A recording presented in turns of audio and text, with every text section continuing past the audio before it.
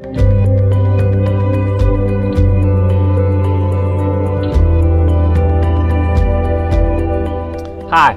I'm Levi. Welcome to Maison Mission. This is episode number 29. Maison Mission is an inclusive faith community. The word Maison comes from a Greek word that means greater. The Maison Mission is all about finding greater spaces for people to hear and experience the good news of Jesus. You can find out more about Maison Mission by visiting maisonmission.com or through the links in the description of this program. I want to take just a couple of moments here to introduce our guest speaker this morning. His name is Jonathan Sprang, and I have known him for, about going on 20 years now. He and I served together in a church in North Carolina where he was the worship pastor, I was the youth pastor, and then our families moved together to a suburb of Dallas, Texas, where we started Catalyst Community Church and worked together there for 7 years. And so we have a long history, and he is so much more than a singer with a guitar. God has put a message in his heart, and I am excited for him to speak to us today about God's heart for you. I grew up in church. I was one of those kids that was at church on Sunday morning, Sunday night, Wednesday night youth group, all that stuff. We spent a lot of time in the church. And the denomination I was a part of was a part of the American Holiness Movement. We grew out early 1900s. Our denomination was formed. It is built a lot around camp meetings and things like that type of an atmosphere. Come to the altar, get your, confess your sins and those kind of things. One of the byproducts of that being a part of our history was there were a lot of things that we were not able to do. So when I was growing up, we really didn't go to movies a whole bunch. I also, of course, no cussing, no drinking, no smoking, those types of things. My mom was actually an adult before she had her ears pierced. We didn't go to the movies, we didn't go dancing, those kind of things. That was a part of our early history, and it's still, we're just a couple generations away from it being pretty much common practice to dress really conservatively and avoid these things from outside the church. What this did for me, even at a young age, was it made me, it caused me to form my Christianity and my beliefs about Christianity and what it means to follow God a lot around things we do and don't do. And so when I compared myself to my friends growing up, it was a lot of like, my Christianity was more on things that God is against than it was things that God is for. Now, I don't know if you've grew up in the church that way, but I'm pretty sure we've all experienced that type of Christianity. We have experienced people in our lives that maybe meant well, but it comes across as judgmental, or it comes across as hateful at times for people to tell us that God doesn't like that, or God doesn't like that, or God didn't do that. God doesn't want you to do that. So a lot of our things, a lot of our teachings lead us to understand God as being a God that is He's against us. He's against our humanity. He's against how he made us. He's against all of these things. And what gets lost in that is the fact that God is for. He is for us. He is for you. So this morning we're going to talk a little bit about what it means that God is for you and where we come through this. Now, I'll be honest, as being a part of a Maison Mission, you're probably already thinking a lot of these things as we've been going through this series, that God's heart for all these things. I can imagine that maybe some of this you've heard before, and so it's just somewhat maybe preaching to the choir. But I think some of us also are, while we might be joining in and agreeing, I think it's also good for us to continue to see all the different insides and outs of what it means to follow God and be authentic to following God, especially the God that we see displayed in Jesus.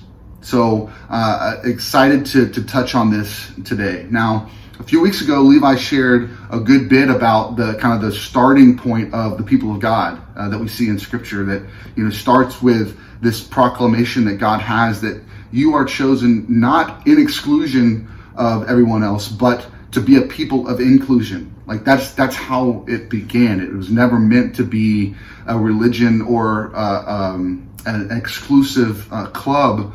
That's not God's chosen people. That's not what it means. What it means is God chose them to be the image bearers of this new thing that God wanted to do in the world. He created us, He made us, and He calls us good. And He wants to ensure that we are living up to that we're living fully into who He made us to be. And that is, God is for that. He's for our flourishing. And that is a beautiful, beautiful story. But with anything, with any religion, with anything that takes like an organization to kind of see it flow forward, some of that gets lost along the way. The original adopters might have understood it that way, but as generations pass and as people go on, you see where it just kind of, we start building walls around what really makes us this type of a people. And we see that through the Old Testament. We see over and over again where the people of God continue to make mistakes. And along the way, God never gives up on them. And that right there is a testament that God is for us. And that's something that we can be excited about. Now, by the time it gets to where Jesus shows up on the scene and Jesus sees what's going on, there's different people. The religious leaders that are in charge are really, really power hungry. And while maybe there was like an original intent that was wholesome and pure, by the time we get there, people Jesus is interacting with, they have a lot of power. They have a lot of investment in this power structure. And so therefore, Jesus, pretty much everything Jesus does just flies in the face of the organization that they've set up. One of those things is who can come to worship. And there are people that are just not allowed to be a part of the community. And one of those groups is the lepers. Skin disease, there was a lot of fear around that. And so they had to pretty much separate themselves from all society. Imagine, basically COVID-19 for the rest of your life. You're secluded with only the people that also have your disease, and you can never be around anybody else, including being a part of the worshiping community. So the lepers were one of those groups. If you go a little step further, women were also a part of those groups that were not allowed to fully participate in worship. They could be a part of one part of the temple, but not go further deeper into the temple, the different layers of the temple, because they were women. And then there's also the people that were non-Jewish. These were commonly referred to in the Bible as Gentiles. They were also not allowed to enter deeper into, they had an area of worship that they could participate in, but then they couldn't go into the temple and be a part of the full worship gathering. It was limited to this exclusive group. When Jesus comes on the scene in the book of John, he basically takes all of these things by storm. There's moments in the Gospels that Jesus speaks to lepers. He touches lepers. He heals lepers. And in doing so, it's basically saying, putting on display that God is for you. God is for you. And you can participate in this thing that He wants to do in the world. There's another story in John where there's a woman at a well, and she's there in the middle of the day, in the heat of the day, and men and women weren't supposed to talk to each other if they weren't married at that age. And Gentiles and Jews weren't really ones to communicate to each other either. But Jesus sits down and starts talking to her and sharing with her and asking her questions. And she's like kind of putting her hands up at first, like, why are you doing this? Why are you talking to me? But then one of the craziest things is after after talking with Jesus for a while, she even asks him about worship. And she goes, well, some say that we should worship in Jerusalem, but some say we should worship on this mountain. And Jesus basically says, like, listen, like there's going to come a day where it doesn't matter where you worship, because you're going to just be able to worship with a full heart no matter where you are. There's another passage in the book of John where Jesus is having a heated a heated argument. And I love the book of John for this, because the gospel according to John, Jesus is constantly going at the religious leaders of the day, trying to get them to see, you're missing the point with all of these things that you guys have established. You're missing the point of what God intended for things to be. And so he's having this conversation, this deep conversation with the religious leaders. And he starts to use this language of a shepherd and a sheep. He talks about himself as being the gate to the pen, that the sheep, he's the one that lets the sheep in and lets the sheep out. And then there's this one moment where it just hit me, and maybe one day I'll be able to do an entire sermon on it, because it hits me so beautifully. He says, I even have people that are outside of this sheep pen that I have to talk to, and I have to bring them in. And they will hear me, and they will hear my voice. So these people that the Jewish religious leaders of the day might consider outsiders, Jesus is saying, no, they're a part of this thing too. They're a part of this thing. And if you look at all of those moments, the people that the religious wanted out, the people that the Jewish religion wanted to keep out of their worship, Jesus is going right for them and saying, God is for you. You're lepers, you are now clean. Come to worship. Women, you are now here. Let's go. Let's worship. And those of you that are Gentiles, you're a part of my sheep pen too. And I really just see that over and over again throughout the gospel. Jesus goes to those that are disenfranchised, those that are the outsiders, and he says, and he welcomes them in. And he's just saying over and over again with those actions, God is for you. No matter where you're at, God is for you. Even to the point where Jesus is on the cross. He's been basically hung from this cross, put on display for his going against the religious leaders and saying that they're missing the point. And even while he's on the cross, looking at the people that are crucifying him, even at that moment, he still calls out to his Father and says, forgive them. Forgive them. So even in his death, he still did not stop saying, God is for you. No matter who you are, no matter where you're from, no matter what you're thinking, no matter what you're feeling about this God this morning, it does not change the thoughts and the feelings and the dreams that God has for you. He is on your side. He is for your success. He is for your flourishing as a human, as a being of love and light to the world. That's what God is for. Now, that brings a lot of us here today.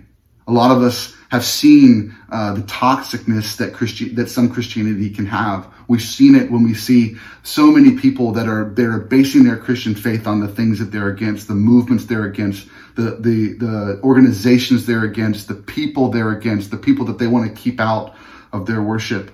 We see that over and over again in our culture. And so a lot of us have gathered here at Maison because we believe there's something greater that God wants to do. There's something greater that God wants to be in us and through us. He wants to use us to show the world, you've heard the story in this one way, but we're here to tell you it's greater than that.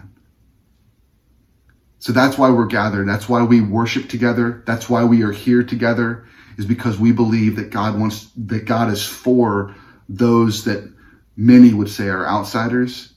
God is for them. So what do we do now? How do we take this to the world? How do we take this to the next level? If we know that God is for us, we know that God is for others, then what do we do with that?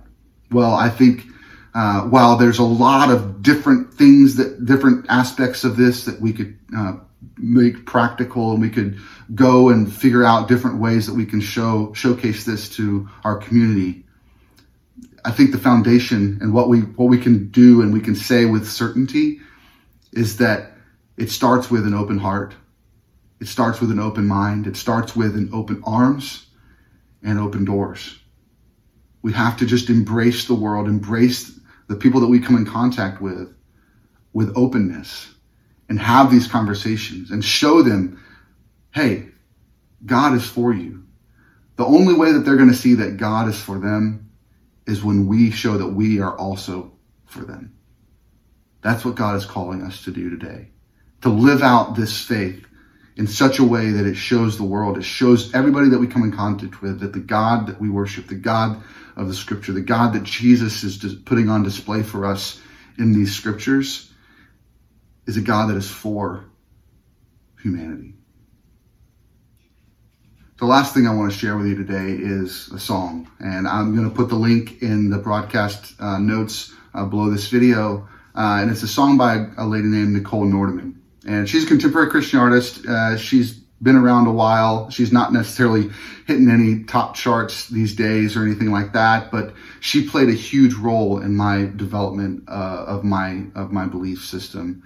She was the first artist I ever heard, Christian artist in particular, that challenged the status quo. She's the first artist that I ever heard questioning God and going through questioning the way that she was interacting with the world around her in the music in such a raw and visceral way. She has this song that I think is really fitting for this topic and for this moment, for this sermon. And I just want to share the lyrics with you for the first verse and the chorus to give you some background in the song. But it starts off with, "Oh, the days that I drew lines around my faith to keep you out, to keep me in, to keep it safe. Oh, the day of sense of mine own self-entitlement to say who's wrong, who doesn't belong or cannot stay. Because somebody somewhere decided we'd be better off divided.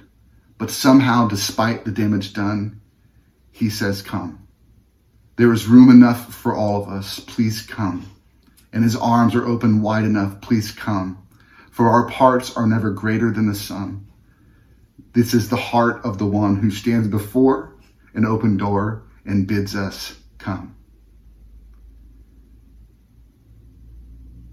God is a God that many of us have heard about being against a lot of things. But this morning, we've seen the God of Scripture, the God that Jesus puts on display with his life and his teachings, is a God that is for. He is for you. He is for us. And he is for the world. We have a few reminders before you go.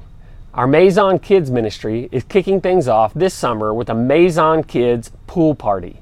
Families with elementary kids are gathering together for a pool party on Saturday, July 17th. If you'd like more information, register on the Digital Connect card found in the links in the description of this program. Maison Mission is a non-denominational church. These programs and conversations are only possible through the financial support and donations from people just like you. If our program encouraged you today, consider supporting the Maison Mission with a one-time gift or on a recurring basis. You can give through MaisonMission.com and follow the link to give. You can also text the dollar amount to 84321 and follow the links to Maison Mission.